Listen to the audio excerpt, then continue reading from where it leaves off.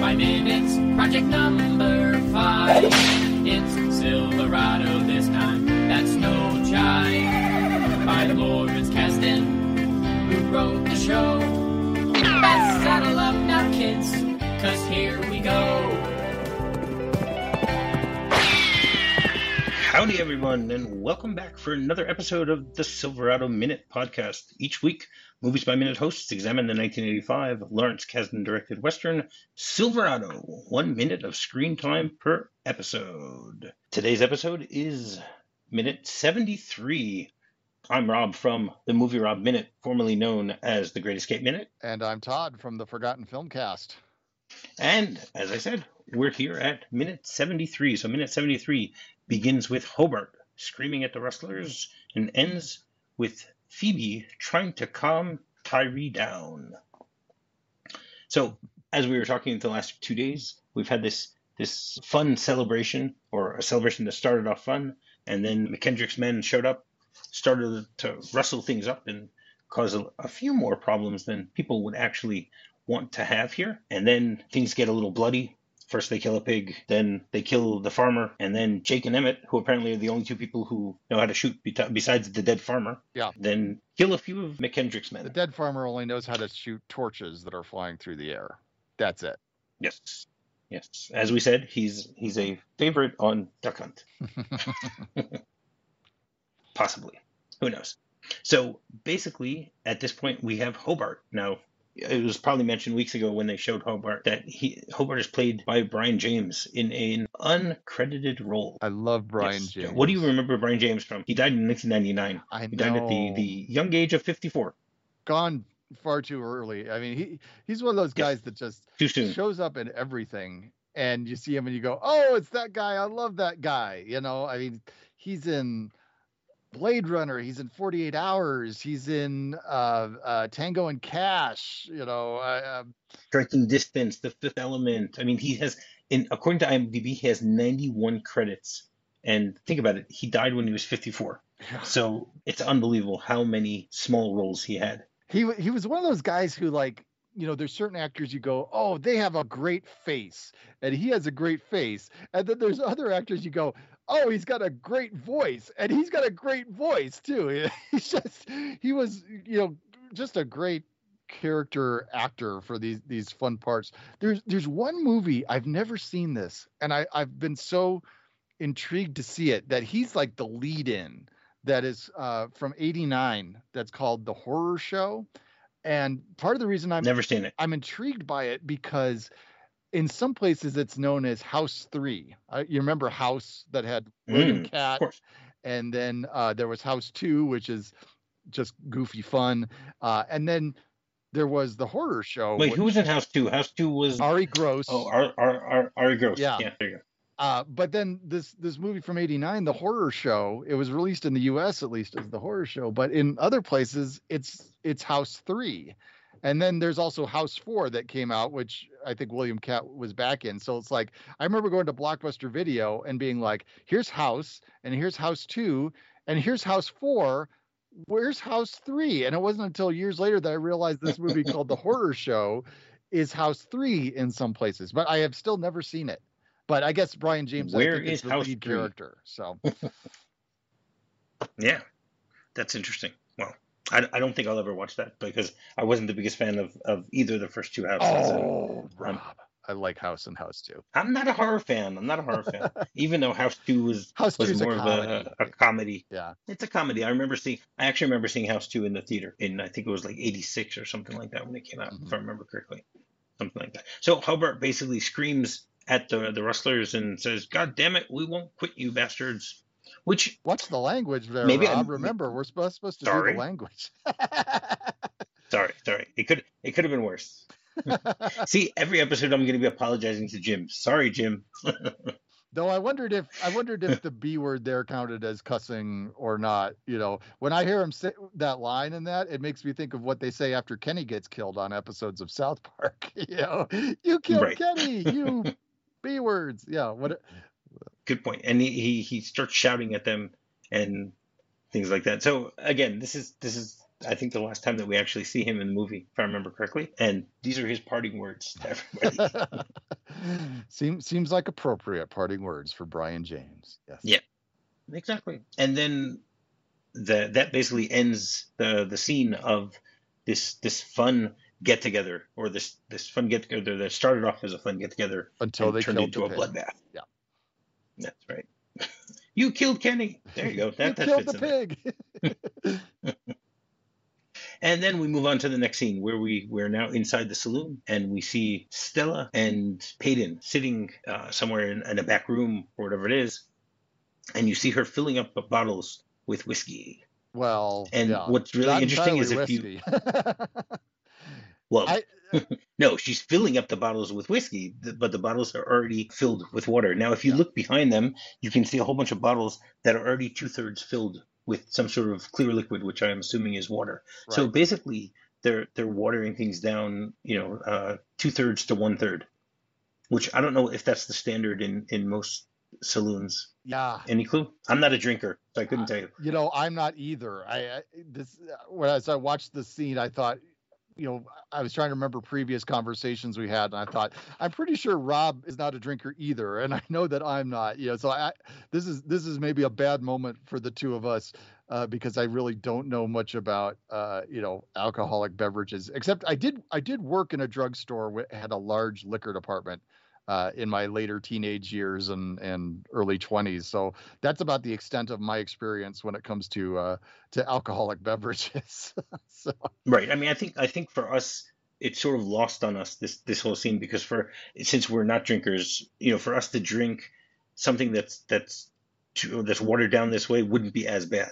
Well, I basically, I mean, I'm not trying to make any commentary on folks that drink or whatever. I mean, you do it responsibly, cool, whatever. But I remember I had an incident in my life, in my college years, would swear anybody off, doing that stuff.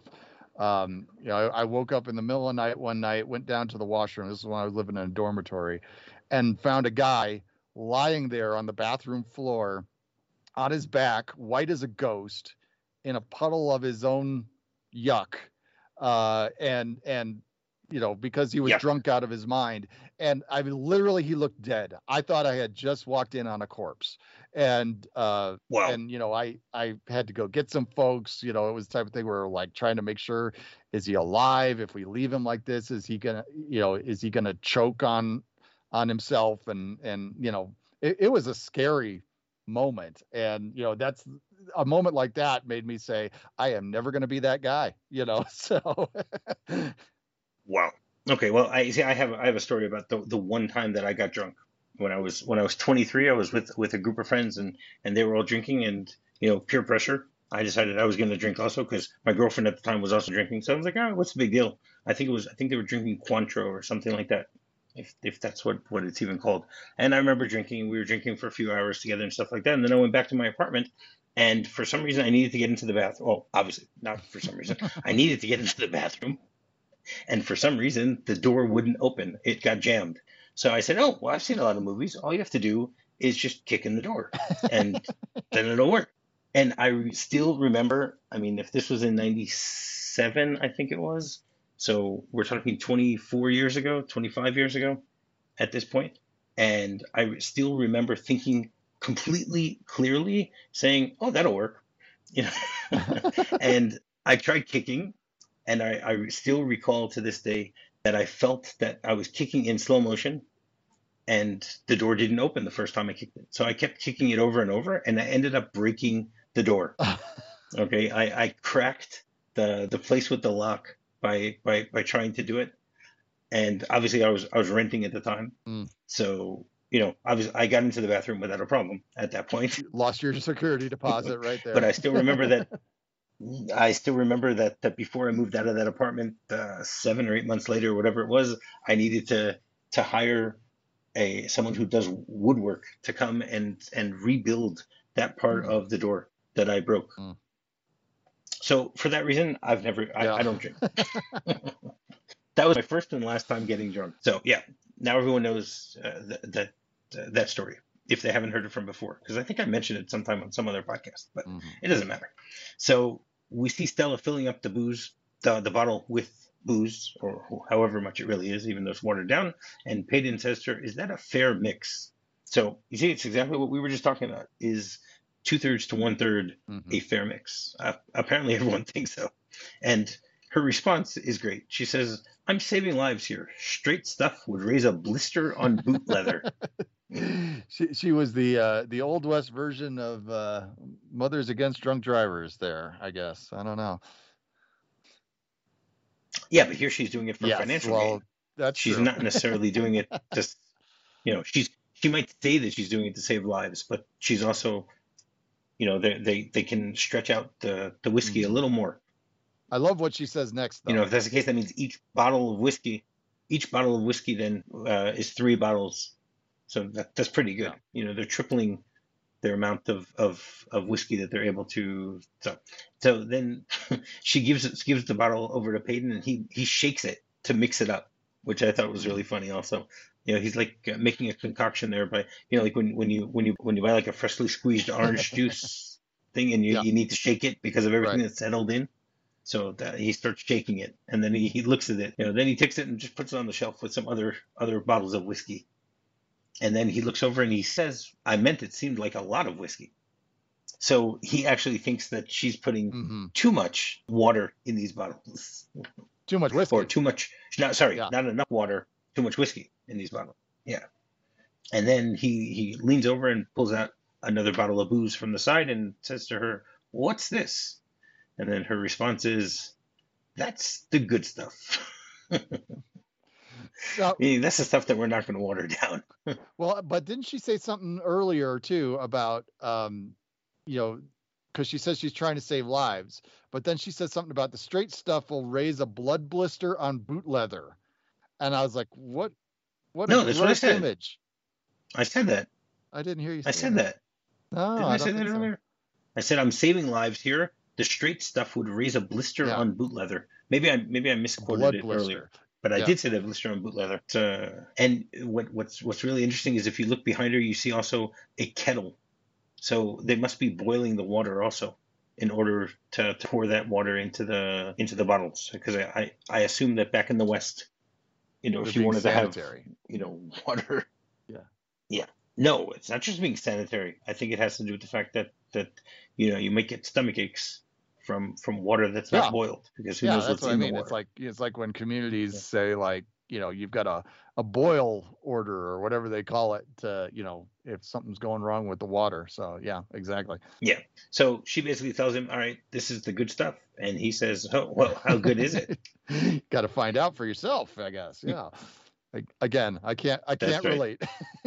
Exactly. I definitely can't. And then she motions him to the side, and then Peyton takes 2 shot glasses. And I love the way that he like, picks them up with one hand, the way that he arranges them in his hand. Mhm. It's just done really smoothly. And he does it really well. And then he Shows that opens he's up an his bottle, experienced drinker right there. apparently. And therefore he opens the bottle and starts pouring into those shot glasses whatever this good stuff is. They never specifically say. I can't even use my imagination to try and figure it out, since maybe it's Cointreau. People are probably laughing at me and saying Cointreau is probably not very high in alcoholic content or something like that. Now, given the fact that neither one of us are drinkers, okay, so what would be the quote unquote good stuff for you? Like, if someone was to give you like one of your favorite drinks, what would Rob's good stuff be? You mean liquor? No, not liquor. I'm talking about, like, is like chocolate milk your good stuff, or is no, I'm lactose intolerant, so that's not going to help. It's good the first time I drink it, but it won't be good a few hours later. But I love Coca-Cola. There you go. See, that for me, that to me is the good stuff. Or ginger. I like ginger ale also. See, my default is often just whatever, cola, Coke, or Pepsi. But if I were to say what's the good stuff for me, we've got a shop not far from where I live here that specializes in like unique soda brands and things like that. And there's this soda company called Frosty, and they have this Concord grape soda, which is just to die for. So that would be the good stuff for me is this Concord grape soda. Okay, great. So if anyone wants to send Todd a present, absolutely, there you go. Send him the Frosty's Concord grape soda. Just hopefully the sleds can get it up to the top of Denver. Yeah. So he pours it. They pour the shot glasses, and then he says to her, "Here's to the good stuff." And her response is, "May it last a long time," which is a great response for trying to keep that. And they clink their glasses together, their little shot glasses, and they're getting ready to quickly take their shot, and they're interrupted by, I think he's supposed to be the dealer, the poker dealer. I'm not really sure. Maybe he's one of the bartenders. Maybe he's the poker dealer, something like that. He interrupts them and says, "You better get out here." Now, what's great is you see that Peyton stops drinking, but Stella starts to drink. Oh, I didn't notice that. She's like, I've had enough of this, and she doesn't drink the whole thing, but you see her still take a sip out of the whole thing. That's Linda Hunt for you. She's tough. That's right. They put their glasses down and go out to see what the ruckus is on the outside. And then we get to hear a character who only tomorrow we'll find out her name. So we'll leave it till tomorrow to find out her name. But you see a woman who basically says, "Nothing happened, Tyree. This is my job." Now, you know what? We'll discuss more tomorrow about what her job might be, because it's a little interesting. And we'll also discuss who that actress is. It goes back to what we like talking about, all the 80s stuff. Yes. I remember her definitely. Yeah. Now, for me, I mean, this might have been discussed earlier, but have you heard the name Tyree before? I'm sure I have heard it, but I don't know that I've heard it in the context of like a cowboy movie. It didn't sound like a Western sounding name. No, it doesn't have to be. It doesn't have to be in a I know. Movie. But so I suppose you're going to tell me a movie that has a Tyree that I've forgotten about here. Isn't that from Star Wars, where he says lost Tyree, lost? He says what now? I think one of the names of when after the Y-wings are making their run at the Death Star, so he goes, "Lost Tyree, lost touch." Oh, he might have. He say that? Let me look. That's what I think he said. I'm pretty sure that's the. You are correct, sir. Yes, Wikipedia. Now it's spelled Tiree, Tyree, whereas I think in Silverado it's Ty. Oh, yep, I recognize him here. Tyree was a young human male starfighter pilot in the Rebel Alliance during the Galactic Civil War. He flew Gold Squadron as Gold 2. So yeah, he was a Y-wing fighter. He was shot down by Darth Vader in the Battle of Yavin. Yep, you are correct. Yes. There you go. And he was actually mentioned in Indiana Jones also. You get him in the Indiana Jones wiki also. There was a professor named Professor Tyree. Okay, now this is blowing my mind a little bit. Okay, because Tyree in Star Wars is from what we call A New Hope now. Some people call New Hope. Star Wars. Which did not have Lawrence Kasdan's involvement, but he was involved in Empire and Jedi. But then Raiders of the Lost Ark, didn't Kasdan write Raiders of the Lost Ark? I believe so. So, and now he uses the name again here. So Kasdan's got something about the name Tyree, it sounds like. Interesting. Yeah, I've absolutely no idea what that something is, but as soon as I saw today that was one of the names of the characters, I was like, "Oh, this is definitely." It sounds like a Star Wars reference. And then I looked it up and I saw that there was also an Indiana Jones reference. So I was like, "Wow!" I'm ashamed I didn't remember that one, because Star Wars is definitely my thing. But well, sorry about that. That's what you're here for, to put me to shame. No, not at all, Todd. I wouldn't do that. So do you have anything else for this minute? I will just say, I mean, we could, the rest of our moments here are in the same set, but I love this set. I will just say that the saloon set is just wonderful. I mean, it's got everything that you want in this kind of a Western setting. And again, I've mentioned before, I live in Colorado, so we have various places where they've kind of preserved this kind of look and things. And I always love walking into those places and seeing just the Western, saloon type of feel. And this set that they have for this moment here just perfectly captures it. Wonderful. We will have lots to talk about over the next 2 days about that too. So you can find the Silverado Podcast on Apple Podcasts, Spotify, Google Play, or any other podcaster that you might be looking for podcasts on. You can also go to the main website, silveradominute.com. For social media, you can find this podcast at their Facebook page, The Midnight Star, the Silverado Minute Listeners Saloon. And on Twitter, it's Silverado MXM. Once again, I'm Rob from the Movie Rob Minute. And I'm Todd from the Forgotten Filmcast. Yeehaw! Yeehaw! Movies by Minutes, project number 5. It's Silverado this time, that's no jive. By the Lawrence Kasdan, who wrote the show. Best saddle up now, kids, 'cause here